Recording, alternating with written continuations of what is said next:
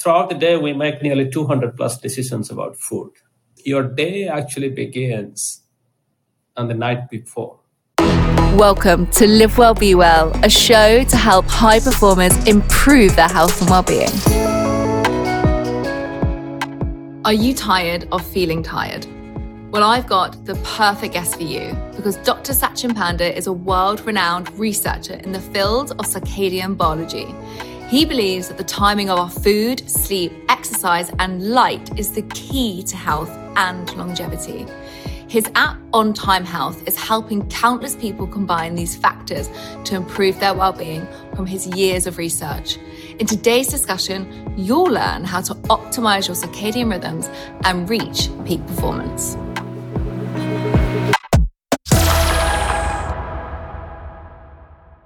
So I feel like everyone listening to this will be like, how do they know if they are aligned with their circadian rhythm?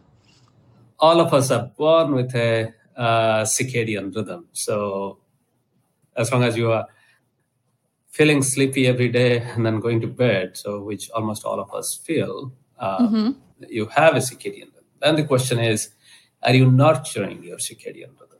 The first thing to learn is what we should be doing at what time of the day or night. And if we do those tasks, then we can nurture our circadian rhythm, and then the circadian rhythm will pay us back with health benefits. So that's why it's important to know how our lifestyle is aligned with our circadian rhythm. And when we say lifestyle is what, when, and how much we eat, sleep, and move around.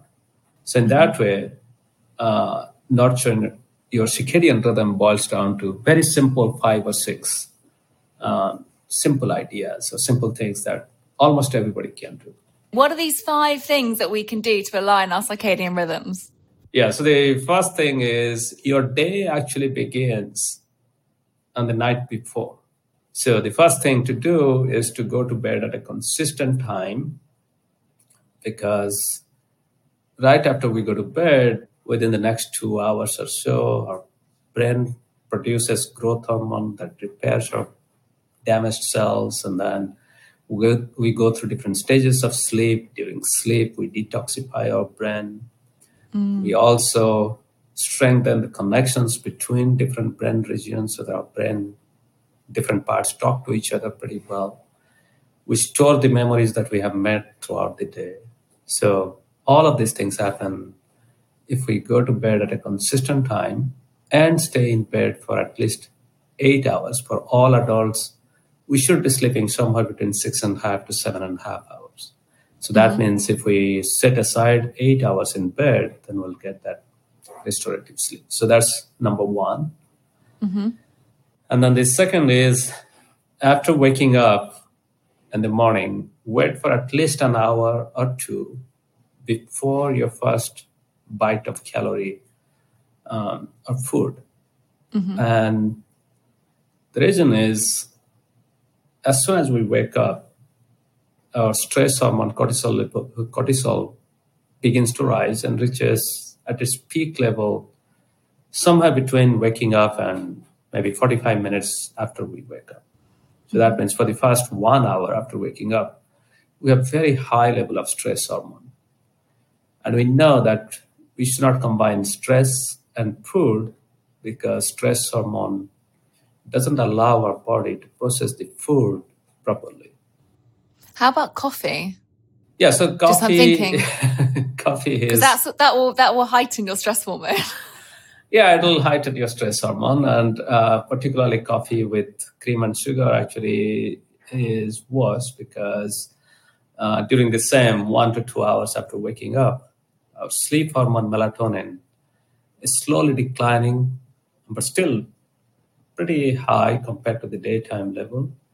And melatonin inhibits or suppresses insulin production. And we know that every time we eat or drink something that has a little bit of sugar or carbohydrate, our body has to produce some insulin to process that carb or glucose. So if we eat something that has carbs, sugar, even milk has a lot of sugar too, then a body cannot process that glucose pretty well. So that's why it's good to avoid for 1 or 2 hours any food or drink that has carbohydrate or sugar. So black coffee Black coffee, maybe, but at the same shouldn't. time, if you are prone to, say, acid reflux or heartburn, then that's not a good idea to have black coffee in empty stomach. Okay. So even maybe an hour wait till you have your coffee. Yeah. I feel like I'm really upsetting some people listening to the show, but this is the facts. Well, I mean, one thing I got to say that in the pursuit of perfection, one should not give up what is good enough for you. And so, Yeah. as I'm saying, I completely agree. Yeah, there are 6 different things, and if you can follow 4 or 5, then you should be happy. Then you're doing really well. Yeah. Because, we know that if you're a teenager, nearly 90% of teenagers, 95% of teenagers in Western countries don't get sufficient sleep. Does it affect what time you go to sleep? I know we're still getting onto these 5 things, but just because we're in the first 1 or 2, I'm thinking, does it matter if you go to sleep at 10 p.m. or does it matter if you go to sleep at 12 a.m.? So that's why I say your day begins on the night before, because if you have to leave home at 7 o'clock in the morning to catch the train, bus, or to be at your work, that means you should be waking up at 6 and then back calculate what time you should be going to bed. So that's why it's very personal. Whereas if your day doesn't begin until 10 o'clock in the morning, then it's okay. You can go to bed at 12 or 1 so that you can get enough restorative sleep. But unfortunately, for most of us, our day begins around somewhere between 8 and 9, even including high school students and college students. So that means if you're going to bed at midnight, you may not be getting enough sleep. I'm just thinking, because the next one was food and wait a couple of hours, but I'm thinking if you're tired, ghrelin, which is your hunger hormone, they start spiking a lot more, so you actually crave more carbohydrate-rich food. So I'm thinking even the very first step is the most vital, isn't it? Because if you're not rested, all of a sudden you're going to be having this kind of lapse on these next steps that you're talking about. Yeah, absolutely. I mean, you brought up a very important point. And we all can relate to it, because when we don't sleep enough, then the brain is not ready to take information, process information, and also take decisions. So, for example, in the morning, you may be a little bit hungry, but your brain can amplify that hunger signal, thinking that you are really dying for food. And then it cannot help you decide well, because even though you had promised the night before that you eat only healthy food, your brain will actually crave for that sugary, sweet, or that croissant in the morning. Yeah, and people have experimentally shown that when your brain hasn't slept enough, it just makes bad decisions. It's not only about food; it also makes bad decisions. Interpersonal life. So sleep is so much important, not only for just having sanity, but also making decisions about very simple things like what to eat, how much to eat, when to eat, and when to stop eating. Just think about how many times you have to think about food a day. It takes a lot of energy to make these decisions. So throughout the day, we make nearly 200 plus decisions about food, what to eat, what combination of food to eat, what to drink, how much to drink, when to stop drinking. All of these decisions related to food, we make every single day. Okay, so we've got 6.5 to 7.5 hours sleep, really 8 hours in bed. Yeah. Then we've got to not eat for the first 1 to 2 hours of anything that's going to be probably but water, if we can, maybe some black coffee, but we don't want anything that's going to spike our glucose or insulin levels. So then what's the third thing that people can do? So have your first meal, and I will call it breakfast, because you are actually breaking a fast. So it's not the morning meal, but it's breaking the breakfast. So have your breakfast at a consistent time, because the first meal of the day actually synchronizes your body clock all the clocks together and also synchronize and tells that, okay, so this is the beginning of your digestive day. And just like we have clocks everywhere in the body, we have clocks in our digestive system, in our liver, and all these clocks, they're not really tied to the day-night cycle directly, but they are tied to the day-night cycle indirectly because we sleep and wake.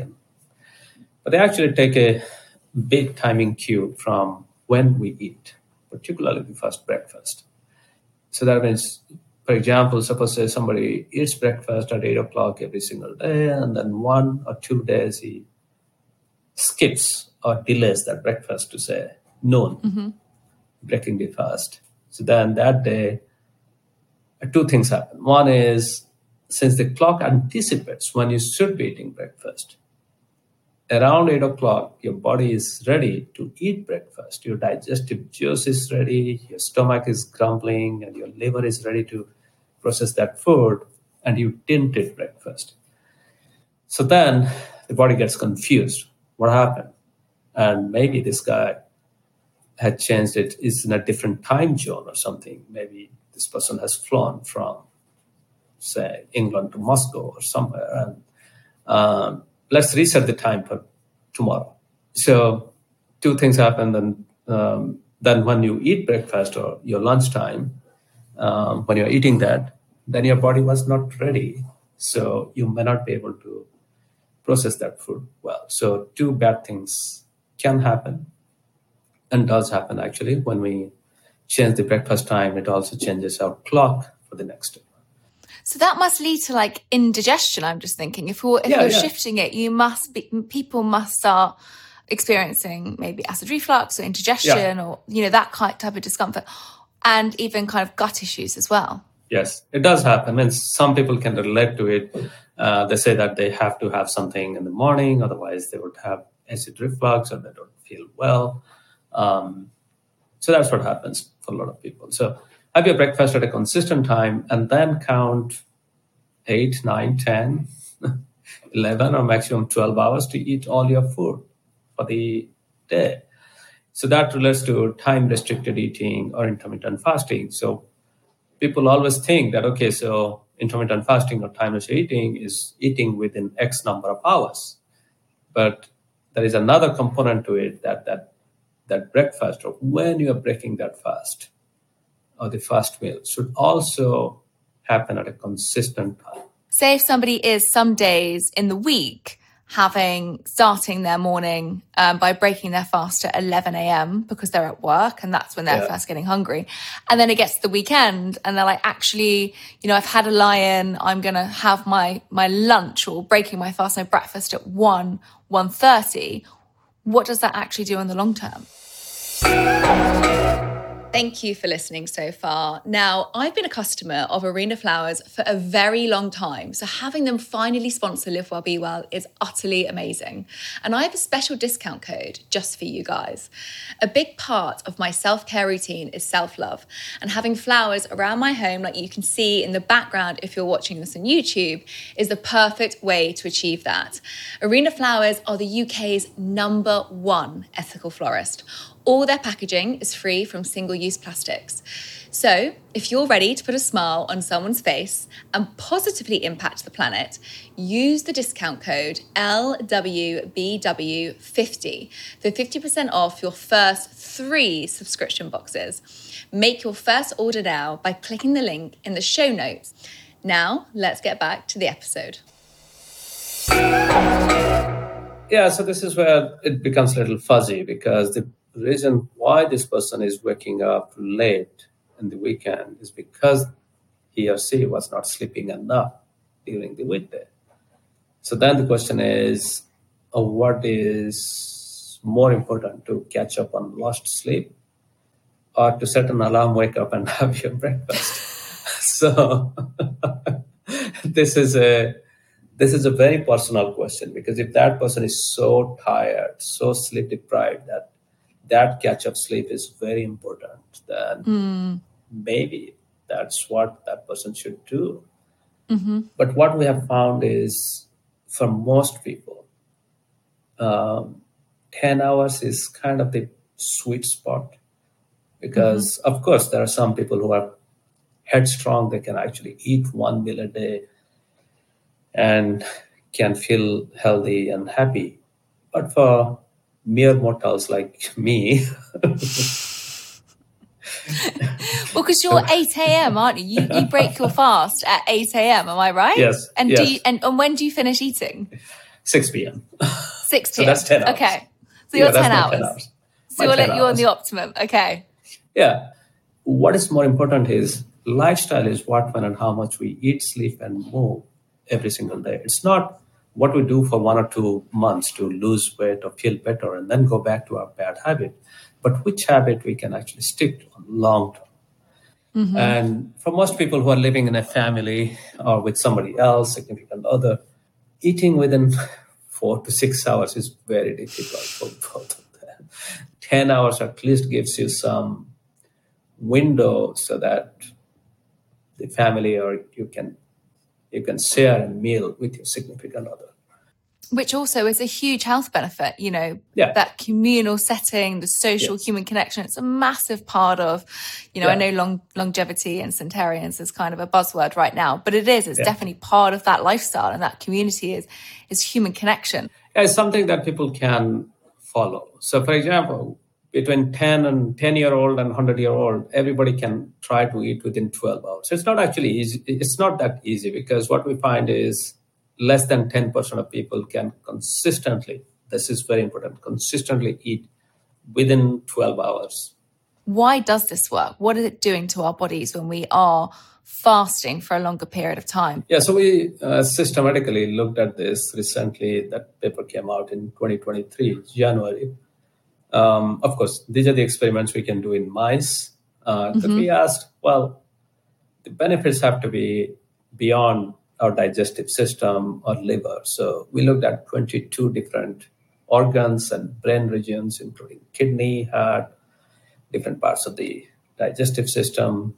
And we looked at all 20,000 plus genes, when they turn on, when they turn off, whether, what time, how high they turn on, how low they turn off, every single aspect. So it was a massive, Wow.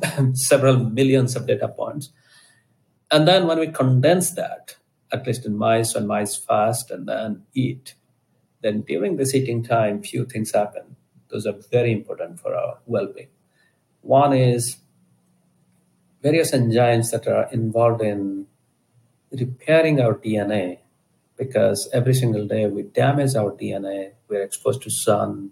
Almost all of our food has some, I won't say toxin, but xenobiotics. For example, food flavoring agent, food coloring agent, many things in our food. So these things, they cause damage and the DNA has to be repaired.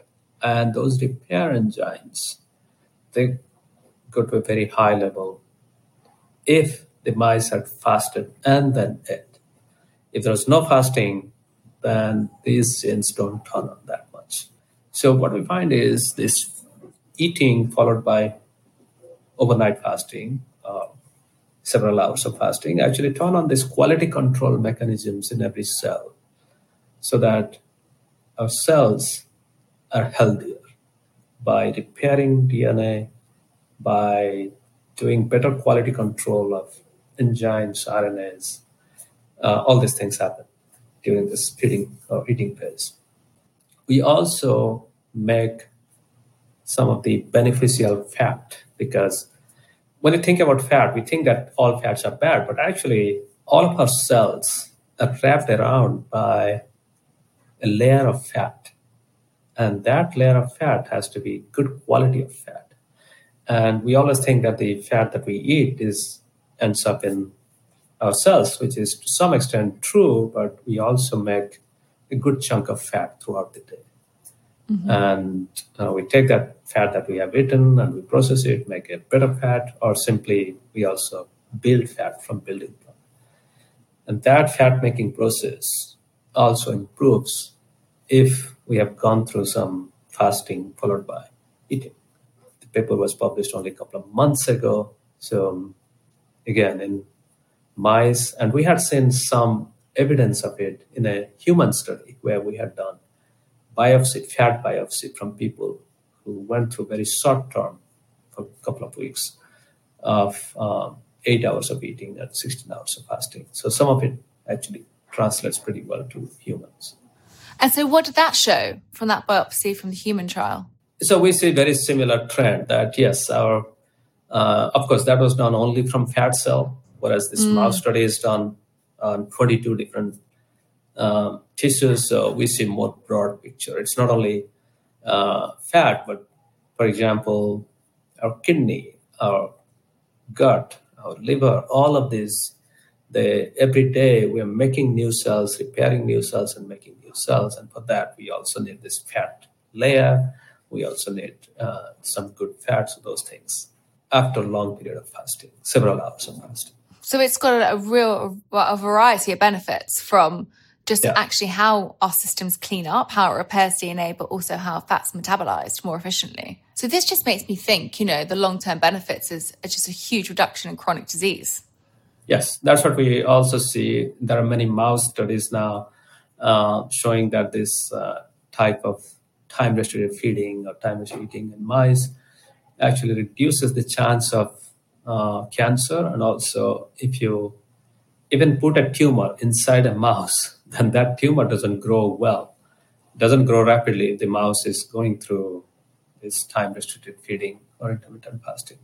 So there are two benefits. One, there is less incidence of cancer, less chance that cancer cells will start to grow. And second, even if they start, they cannot grow that fast. So you're basically starving the cancer cell.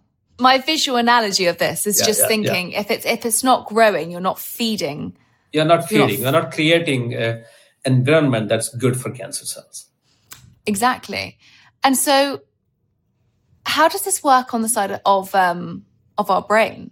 Does this link to dementia and Alzheimer's and these types of chronic diseases as well? Yeah, so there are a few things that we know. For example, as we get older, so we always think of brain as a part of our body that does the thinking. It also controls a lot of different things. One thing that it controls is our motor patterns. So how we move our body, how we coordinate our walking. As we get older, our motor coordination is compromised. So that's why a lot of people fall, because they just cannot coordinate when they're walking up the stairs or even on a treadmill. Many people find it difficult to walk, older people, because they cannot coordinate the muscles.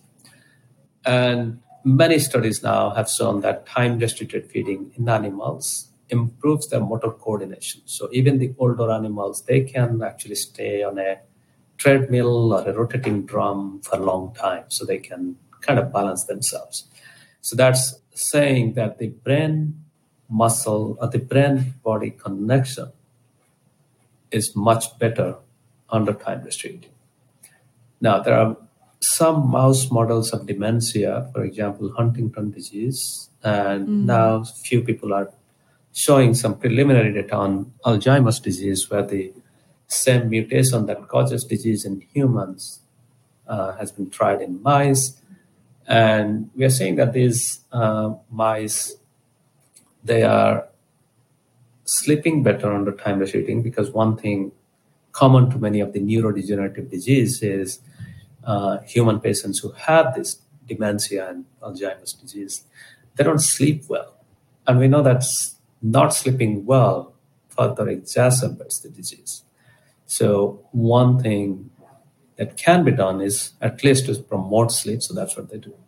This time restricting actually helps to have a much better sleep-wake cycle.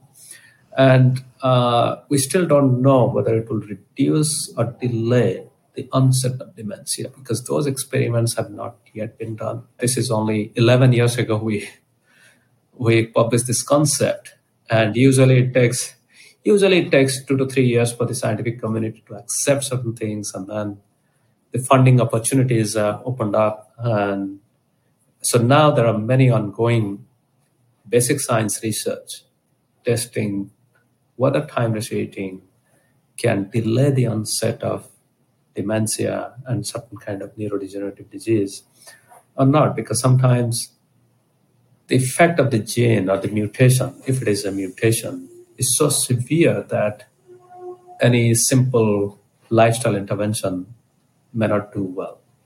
And we have seen this in many examples. For example, for lung cancer, one may be lifelong smoker, and that we know increases the risk for lung cancer. But if a smoker gets lung cancer, stopping smoking is not going to help. It's too late.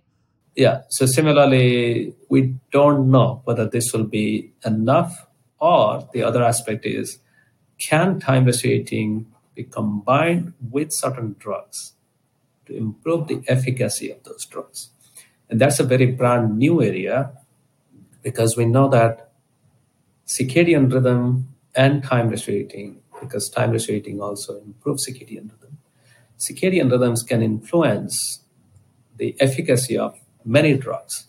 In fact, 80+% of drugs that we take, starting from simple painkiller for arthritis pain to many cancer chemotherapy, and even vaccination, even surgery, the success depends on what time the drugs are taken, or what time you have taken the vaccines, or what time you're going through a surgery.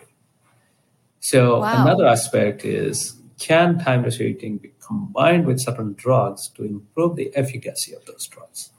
And this is a particularly exciting area for treating very difficult to treat disease, for example, cancer and dementia. When is the best time to be taking these types of drugs, supplements, or booking in appointments? Yes, this all depend on the specific type of drug. So, for example, in cancer, where a lot of studies have been done, in mid-80s, people discovered that women going through chemotherapy, depending on which chemo, this is very important. Certain chemos work much better in the morning. Certain chemos work much better if they're taken in the evening. So it's not that all chemotherapies work at a certain time. So it depends on the chemo, because it depends on which genes in our body are targeted by that chemo. If that gene goes up in the evening or goes up in the morning, will determine whether that chemo should be taken in the morning or evening. Similarly, painkiller, many of the painkillers for arthritis pain, they act on pathways that are regulated by stress hormone cortisol. So we know that people who have arthritis pain, the pain is more severe in the morning. They find it difficult to get out of bed. Their hands are stiff. Their joints are stiff. It takes a couple of hours for them to warm up and move around. So we suspect that the painkiller in the morning would be the best. But actually, the painkiller taken at bedtime, it works much better in reducing morning pain. That has led Wow. to even slow release formulation of this painkiller, so that you take the painkiller at bedtime, but the medication is released around midnight, so pain is much more reduced in the morning. So that's another example. And for vaccination, I guess the rule of thumb is always don't go for vaccination if you haven't slept well. So have at least a week of good night's sleep. So, for example, those people who are traveling a lot, they should not schedule their vaccination right after they come back from a long overseas travel with 3+ hours of jet lag, and then on the next day morning they should not go for vaccination. Because they're probably going to have more adverse effects, aren't they? If they do, they'll have more adverse effects to the reaction to the vaccine, or it just won't be as efficient.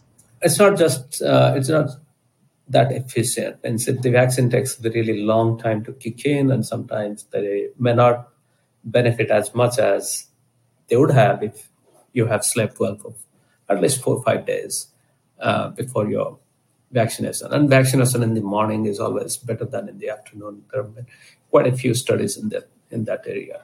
This just makes me kind of think of such a wider health picture here on, Yeah. in 10 years' time, are we going to be looking more around when we schedule vaccines, when we schedule surgeries, when we take our supplements, when we take our painkillers in relation to our circadian rhythm? Are some of us not gaining the effects that we should be because we're taking them simply at the wrong times? Yeah, that's true. And then this is another point that people should keep in mind. When we think about circadian rhythm, it's not the time on your watch or something, it's your internal time. And typically, I would say the best way to monitor your circadian rhythm, or what time you should be, it's maybe better to start thinking about what time you wake up. And maybe that's the time, that's kind of your 6 a.m. So, for example, if you are habitually waking up at 10 a.m., it's okay if you go schedule your vaccination for 11 or 12. But if you're habitually waking up at 5 or 6, then maybe your optimum vaccination time may be 8 a.m. So think about your personal time. Don't think about the world time or the clock time. As people are listening to this, I know they'll be going, I'm a morning person, I'm an evening person. And there's a lot of conversation now, especially in the sleep field, around something called chronotypes. And a lot of people now are referencing whether they're a lark, which is an early morning person, there's something that's a bear, I think it's mid-morning or, 7:30 they wake up, and they're more optimum and mid-morning. And then there's an owl where, I think of many students in this sector, people like to kind of work a lot later. Do chronotypes exist? Is this a real thing? When you think about a behavior, or suppose in this case, we're talking about chronotype, and the first thing that comes to our mind is maybe my genes are like that. And then we give up. We say, well, we're designed that way, so even if we try, we cannot change. Now I'll give you another example. So, for example, we know there are a lot of people who are BMI 18, very lean people, and then there are standard weight people, BMI between say 20 to 23, 24, and then there are overweight people and obese people. Mm-hmm. Are we going to say that we are obese, we are overweight because our genes are like that? No. For many parts, we always relate that to our habit, because if we dial back 100 years, we know that there are less than 10% of people who are obese. In 100 years, our genes have not changed, that 40% of people are obese. So similarly, here we have to go back and ask, well, if there are a lot of night owls, and we know because people have gone back and looked at chronotype or what time people go to bed and wake up in populations that have no access to electricity. So this is pre-industrial kind of society. We don't see this wide distribution. We see a very narrow distribution. So then the question is, what are the modern day habits of lifestyle that may be interacting with our genetic predisposition or something to create this behavior? So now, suppose we start with high school students and college students. One idea is maybe after puberty, the sex hormones or the state of our brain interact, makes our circadian clock more susceptible to light. So that's why when we have evening light, which all of us experience, then we are more likely to stay awake, because that light does two things. It suppresses melatonin that supports sleep, keeps us awake, and also can reset our clock. And high school and college students nowadays, they get a lot of homework, they have evening activities, and sometimes their homework deadline is midnight. So they're more likely, there is a structural, institutionalized pressure for them to stay awake till midnight or past midnight. And when they're staying past midnight and they're doing it every single day, then it kind of becomes a habit, because everything else also shifts accordingly. The evening activities, they're going from the music practice or football practice or whatever it is, and then doing their homework, and then they're relaxing and going to bed. So then the question is, most of the teenagers these days late chronotype because of their genes or because of their habit or because of their work pressure? And here we can clearly see, yes, there is some reason maybe these kids are going to bed because they're not given the opportunity to fall asleep before 10 o'clock. That's true. Even like working hours, we're taking our laptops home, we're working at home, or I certainly end up doing emails and work after I eat. Yeah. And then in our culture also now we have a lot of stuff about caffeine and chocolate. And, many dark chocolate also have chemicals that will keep us awake. And this is another example where some of us may be able to break down that caffeine within 5 to 6 hours, and some people will take 9 to 12 hours to break down half of the caffeine. So Even if two people are ending their last coffee at 2 o'clock in the afternoon, somebody who can break down that caffeine very quickly can still go to bed at 10 o'clock, but the other person is struggling. These days, caffeine is a thing that's not, it has such a strong effect on brain, but it's not regulated. For example, even people who have same coffee habit, but then they're purchasing coffee at different stores. We know that different stores or different coffee shops might serve coffee with very different level of caffeine in it, as much as twice different. So just imagine there are two friends. One is getting his coffee at home, brewing coffee, knows exactly how much caffeine he's putting into the drink, and then the other person who is buying coffee from a specific store every single day, but has no control and doesn't know how much caffeine is in this coffee brew, and maybe consuming twice more caffeine. Even though these two people, who may be twins, having the same exact genetic composition, will have very different sleep habit depending on how much caffeine they consumed. So the point is very simple. That is, a body is not a car on automatic self-driving. We have to drive it manual. So that means we got to know all these aspects that affect our brain and body. So we all have to be little scientists. When you think about personalized healthcare, personalized medicine, personalized lifestyle, the person has to be involved in this decision-making process. And these are the examples where you can make small decisions and you can look at your own lifestyle to see what may be affecting. For example, for 2 months in a year, I tried to stay away from coffee to see how much is my sleep drive. Because in November, December, from Thanksgiving till middle of January, I try to stay away from coffee, and I can see that my sleep improves substantially. I feel like almost I have not slept for a couple of months when I start. So these are some of the examples where people can relate whether they are night owl by genetics or night owl by habit. One risk with being night owl is, since our society, everything starts at 8 o'clock or 9 o'clock in the morning. So then it becomes very difficult for night owls to wake up in the morning and then get on with their assigned task or go to the office, go to school, etc.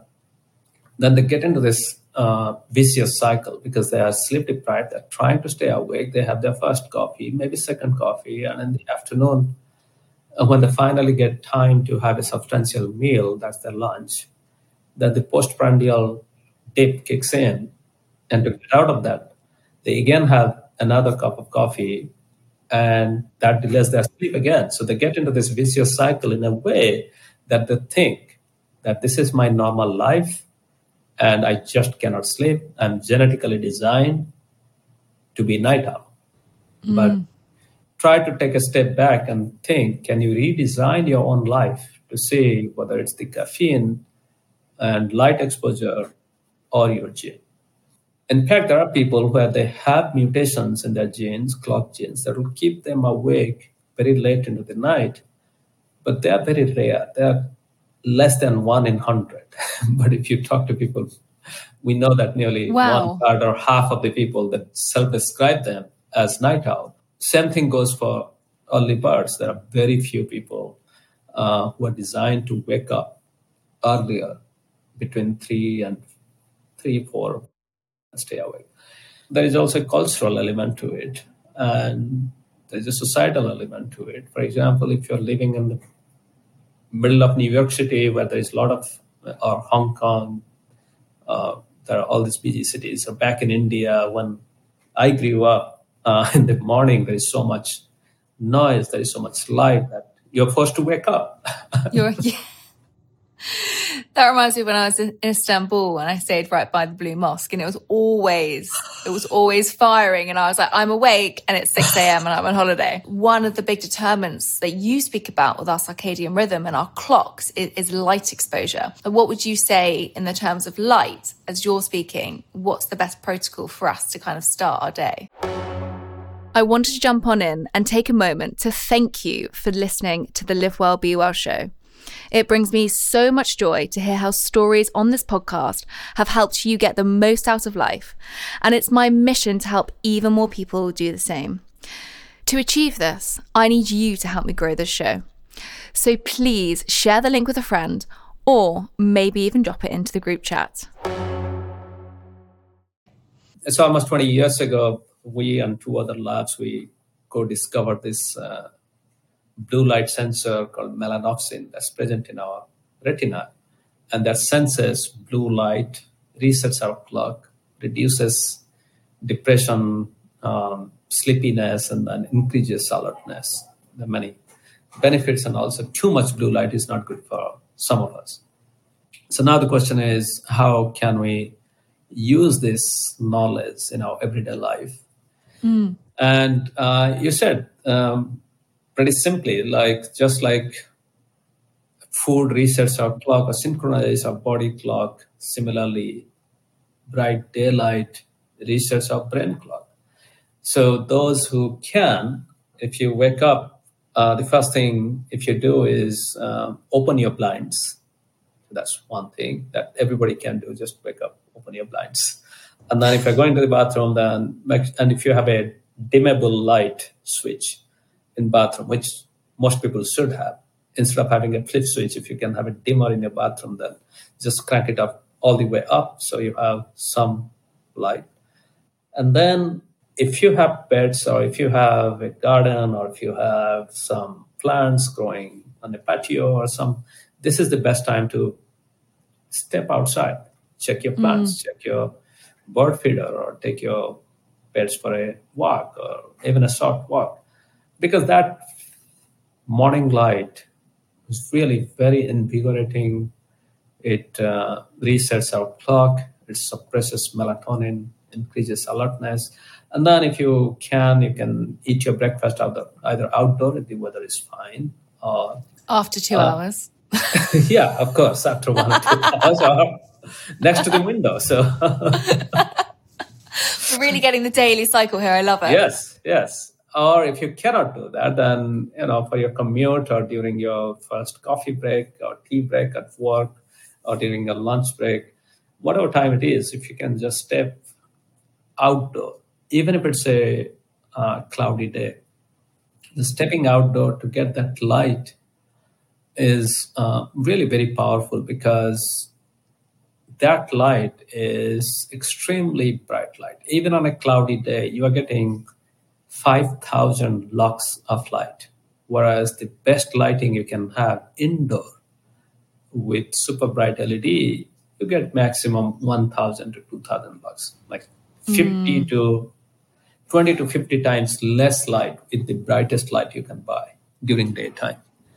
I was going to say there's actually an app. I think it's called Lux, and it's free. And I always tell people to do this. Download it, open it indoors, and then step outside. And when you can visually see the difference of light that you're getting, it's quite amazing when you do see it. Yeah, you are right on point, because if we cannot measure it, then we don't see how huge a difference that one is. And it's always good to have a light meter app on your phone. It's handy, because I have one, and wherever I go, I just take out the light meter and check. And I've done it so many times that now I know how much light. Now you know. Yeah. So that's why it's very important to step outside. It's also, light is the best antidepressant. It's plentiful and free. You just have to step outside. And people who live in Nordic countries, they know this pretty well. So that's why they go to even light spa, where they get exposed to 10,000 lux of light for 30 minutes to 60 minutes. And that's their antidepressant medication. And we know that because SAD lights, which are the lights that people are now buying in the winter for people that are suffering with seasonal affect disorder, which obviously is much lower mood, you can now even buy these lights that kind of create that impact of sunlight, which we need more light if it's overcast. Because I'm just thinking, I'm living in the UK. There's not always terrific sunlight. Do we need to be outside longer if it's overcast or wet and rainy, or is it the same? Show yourself some love and buy some Arena flowers today. I have made them a vital part of my own self-care routine. So don't wait for someone else to give you that. Use the code LWBW50 to get 50% off your first 3 subscription boxes. If we just measure, subjectively, if we look at melatonin suppression or mood, then that 5,000 to 10,000 lux we think it's good enough. But we know that there is a huge difference on our mood when it's a sunny day versus an overcast day. And that aspect, whether how our brain just feels more happier when there is no cloud in the sky, that we still don't understand. I guess that's something that I don't want to delve into because we don't understand the science behind it between a blue sky and overcast sky, why it affects our mood. But from circadian point of view, both of them seem to be similar. You mentioned there a really interesting sleep hormone, melatonin, which is, it reminds me of when I used to live in New York, and I used to fly to New York and London all the time as a model. And I used to be probably every other week back and forth. And I used to take melatonin. And then I never felt that I woke up feeling great. And in the UK, I'd never really heard of melatonin because you couldn't buy it in the UK. And you still can't buy it in the UK. Yeah. What's your views on melatonin, taking a supplement? Melatonin is this hormone that rises at nighttime for all of us. And it helps for us to fall asleep and stay asleep. And it reduces in the morning. So that's what I said, that it takes 1 to 2 hours for melatonin to come down to almost undetectable, a very tiny amount during the daytime. And connecting that with light, one thing is we still don't understand why. If you actually go outside during daytime and get exposed to bright daylight, whether overcast day or very sunny day at the beach, that for some reason the nighttime melatonin levels actually go up. So daytime, super bright light, not eating your breakfast next to the window, but really taking a walk outside or afternoon hike really helps to crank up nighttime melatonin. So now coming back to melatonin and how much you should be taking, just think about this way. If it is a natural hormone, of course, it may be okay. And we have seen there are many natural hormones that help. Thyroid hormone, for example, there are people who are born without the thyroid gland or they become hypothyroid. And people take thyroid and they normalize. Think about insulin. There are a lot of people who cannot produce insulin. But one difference is if you think about thyroid and insulin, we know that everybody should check themselves and figure out what exact dose of that thyroid medication they should be taking or how many units of insulin they should be taking to control their glucose. So the same rule also applies to any other hormone like melatonin. So one thing is we don't know how much melatonin we actually need to fall asleep and also to wake up feeling normal. And what happens is there are two things. One is since melatonin is not regulated, it's a supplement. That means there are many melatonin pills that are available over the counter, which may have something other than melatonin that may be keeping you asleep and making you feel groggy the next day. So that we don't understand. But even if you have the access to the best, purest form of melatonin, then the question is how much you should be taking. And this is something that we haven't figured out because there is no test for your nighttime melatonin. Because unlike other hormones, you have to figure out how much your body is producing by taking a blood test or a oral swab, saliva, or total urine collected the next day and figuring out how much melatonin. It's not a standard test that you can order. So in the absence of this critical gap that we don't know how much melatonin we should be producing, how much we should be taking, then the question is, can we do something ourselves? Can we be a little bit of scientist on ourselves? Right now, if you go to buy melatonin in the US, typically the average melatonin dose is 5 milligram.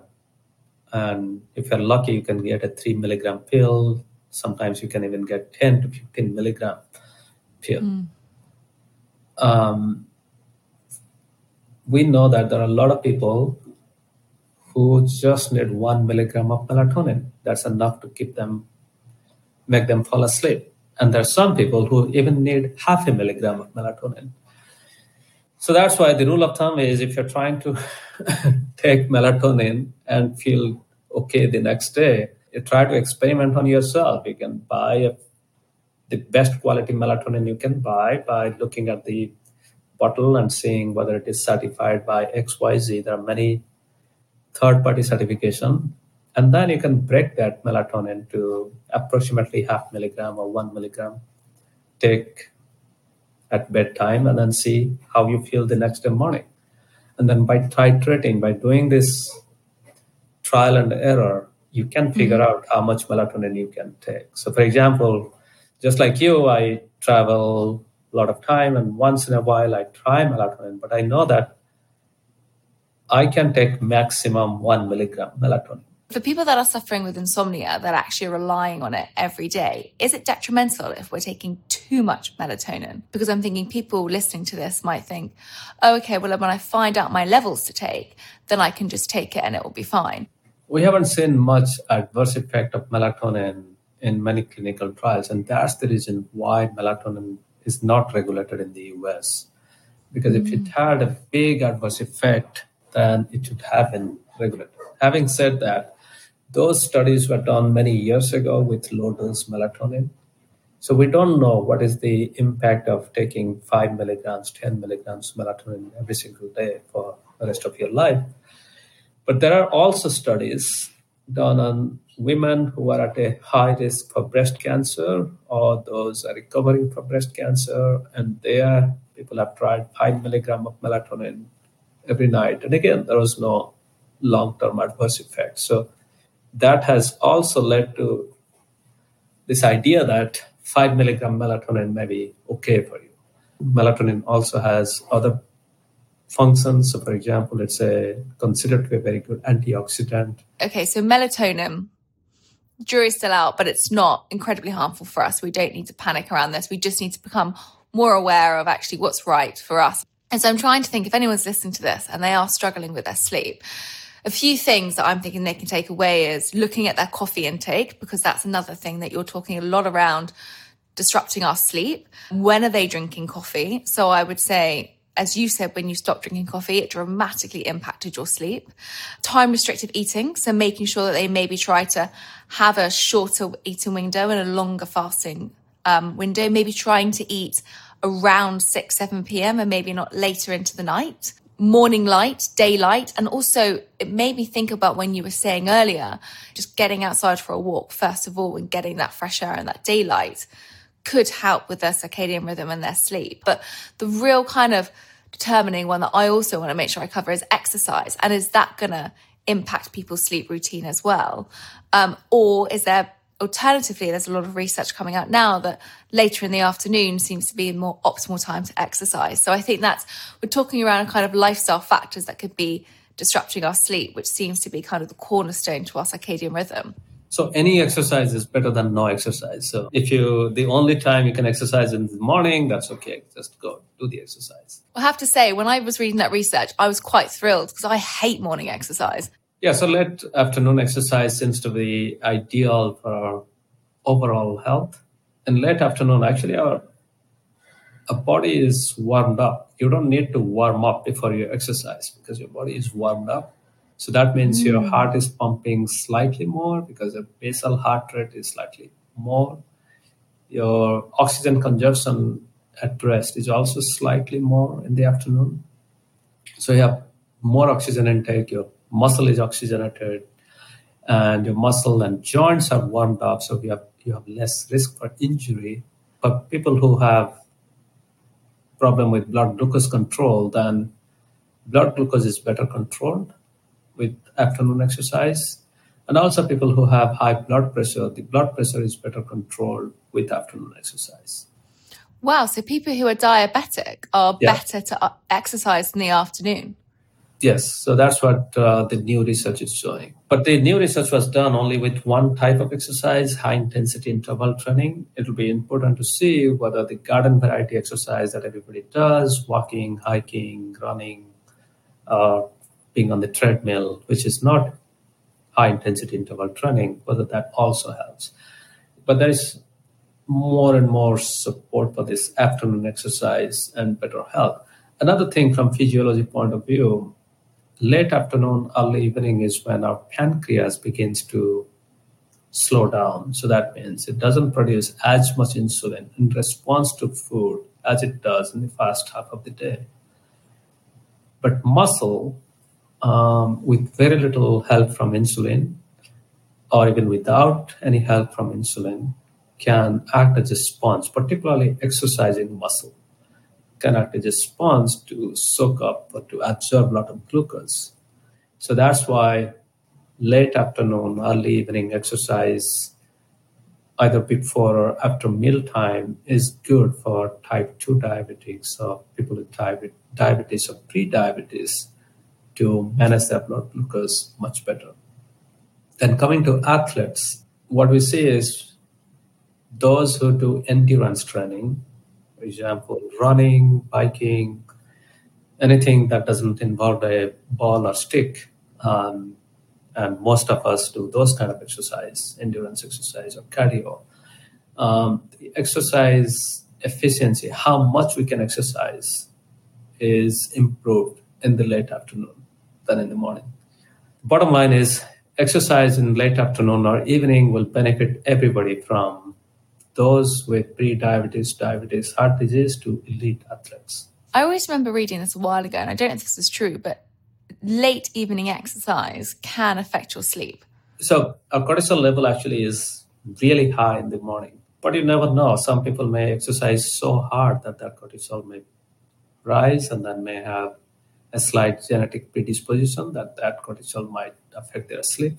So that's why I say be a scientist for yourself to figure out when is the best time for you to exercise and accordingly figure out whether you should go to the gym after 9 p.m.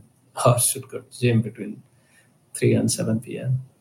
It makes my life much easier because I much prefer working out in the afternoon. So I think, for personal circumstances, it's great not having to get up and do an early morning spin class. But for the top takeaways, people, just to kind of go over what we have talked about today, is starting your day with when you go to bed. So the time that you go to bed and trying to keep to the same time every day and every night if possible. Then when you wake up, walk outside, step outside, water your plants, don't look straight at your phone, maybe try and get that morning sunlight, turn on the lights in the house, have some water, and then a couple of hours later, ingest caffeine with, milk, if so be it, and then have our breakfast and then break our fast. Look at exercising later in the afternoon, if that's a possibility, but also trying to get outside in the afternoon as well. Is there anything else that's coming to mind that can really help people, support their circadian rhythm, support their long-term health? I think the last one is 2 to 3 hours before bed, avoid food, then avoid bright light, because bright light 2 to 3 hours before bedtime can suppress melatonin, makes it harder for falling asleep. And also food 2 to 3 hours before bedtime makes it harder to either fall asleep or to have a uninterrupted sleep. And does it matter about the types of foods that we're eating? I think we should just avoid food for 2 to 3 hours before bedtime. There's so many different products. I even remember my mum trying to give me Horlicks before I went to bed. When I'm looking at it now, it's ultimately just giving me a massive impact of sugar, but it's referenced and marketed in the sense of this will help you fall asleep. Yeah, what might happen is you get a glucose high and then a dip. And when that glucose dips, then you feel tired and you want to go to sleep. But at the same time, we know that late night eating is really bad because when melatonin is present, it reduces insulin function and production. So essentially, that late night food is almost similar to being diabetic. Wow. And in fact, there was a term in 70s called evening diabetes. So that means in late night, if you eat, your glucose response in a healthy person would look like as if that person is diabetic. I think this is the biggest thing, isn't it? It's do not believe what is being marketed to you every time, because ultimately it's not a magic cure and it's not going to make you fall asleep. So before we go, I have a couple of questions from people that have written into us, and I'd love if you could answer them. This was quite interesting from Mariah. She said her inner circadian rhythm is off track since she's had COVID. Best approach to get it back on track? Yeah, so it's difficult to understand what is off track, but I guess the sleep time and wake up time might have changed. And what happened during COVID was we are mostly indoors. So for very long, and if somebody got COVID during this social isolation, and then it was even more difficult because people are isolated for 14 days, in some cases 21 days. And then since they were weak, they also didn't go out. So essentially, they were living in a cave for many days. So the best thing is to go back the points that we discussed, morning or daylight, and then daytime light exposure, time-restricted eating. All of these will help to get back that daily rhythms and get back to a good night of sleep. Well, I think that was what you referenced, isn't it, from that mice study from the 16-8, that it basically reset their circadian clocks. So I'd say maybe starting with the time-restricted eating to see if that helps. And then Emily, now I guess this is kind of what we've just spoke about, but just to get one more in, what do you think are the best keys for unlocking a good circadian rhythm? Yeah, I guess the first thing is the time-restricted eating is really the most powerful one, because even we just recently finished a study on firefighters who are getting exposed to light at random time. They're also exposed to a lot of stress at different time. When they follow time restricted eating, 10 hours time restricted eating, then they remain functional.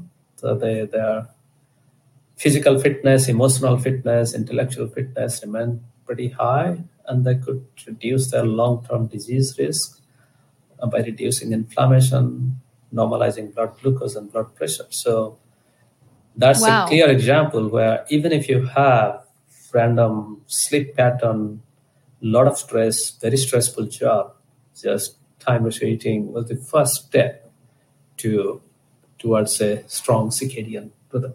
Wow. I guess because, you are looking at extreme groups there. You're looking at essentially shift workers. So they are the ones that I guess we see the highest incidence of chronic disease because their sleep patterns are so erratic. So literally just starting with time-restricted eating. That's fascinating. Well, thank you so much, Satchin. That was a wonderful, wonderful interview. And I just feel like there is so much more that I would love to speak to you about. So I'd love to have you on again, and we could just talk about lots of things we haven't managed to cover in today's episode. Thank you. I really had a wonderful time and looking forward to discussing all of this again. Have a perfect circadian day. What a fascinating conversation. Thank you, Dr. Satchin Panda, for your infinite wisdom on sleep. Make sure you download his app On Time Health to better understand how food, sleep, exercise, and light can boost your health and longevity. There is a link in the show notes. And for my Apple subscribers, I've recorded a special bonus conversation with Dr. Satchin Panda, where he reveals the future of the research on circadian biology. Sign up for the free trial on Apple Podcasts, and don't miss out because you won't find this exclusive ad-free content anywhere else.